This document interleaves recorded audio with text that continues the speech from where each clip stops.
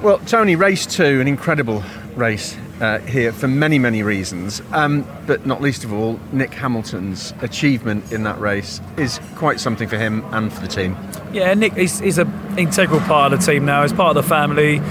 He's such a likeable young lad. He's an inspiration to so many people, and we love him, and he drove an absolutely unbelievable race. Of course, it was the right tyre call, but he wanted to go to the tyre. We agreed with it, and it was a team and Nick decision. But then he's got to still drive the car. So he was in and around some other quick guys, drove the race of his life, as you said, and very, very close and independent win, 2 tenths.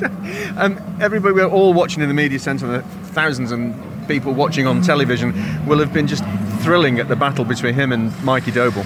Oh yeah, it was such a... I mean, fair play to Mikey as well. Mikey's coming to the championship. Independent wins matches for him too. So I did have a little wander down to Power Max and was talking about the story, but it's the same for them. So at the end of the day, you're racing. So Nick's racing with these guys. He's got his own story.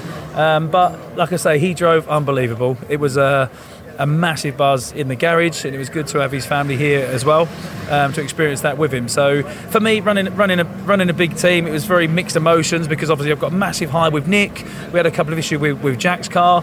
Jade was out. We did the same call with Jade. Jade would have potentially been top 6, podium, whatever it may be. So the high with a Nick, a low with Jade, it's just so frustrating. And then Bobby and Dan and Dexter was on there, slick. So there's so much going on in a 6-car team. Yeah. But the highlight of it was Nick, the points, the top 6 finish, and he drove unbelievable. He did, and he had to manage his own race, didn't he? Once he'd got there and the weather was changing. And he and I have spoken at length about the number of keyboard warriors that often have a go at Nick. For being in the championship, but he really laid a marker down in that race for himself and for the team and for what he does with his disability. I believe so. I mean, like I said, it is an inspiration. If people knew the whole truth, I see the keyboard warriors, and I've had to stop even thinking about defending it, because it is frustrating.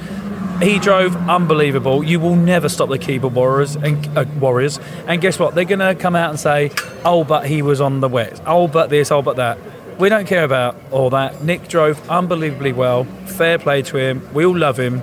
And he's literally drove the race of his life and held his own. And now he's starting P6 again, in and around some big names. Yeah. So it's all experience for him. So just finally, obviously the top 3 go to ITV at the top of the pit lane entrance. But there were more people around his garage, including the television cameras, because of his achievement. Yeah, it's a massive achievement. So, I mean, we always said we want to see him on the podium, we want to see him get his points. He's had a couple of like 1 point before back in the CC, and people say, "Oh, but people fell off," and this, that, and the other.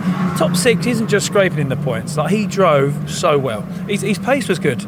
So forget the keyboard warriors. Let's just love this moment for what it is. Fantastic.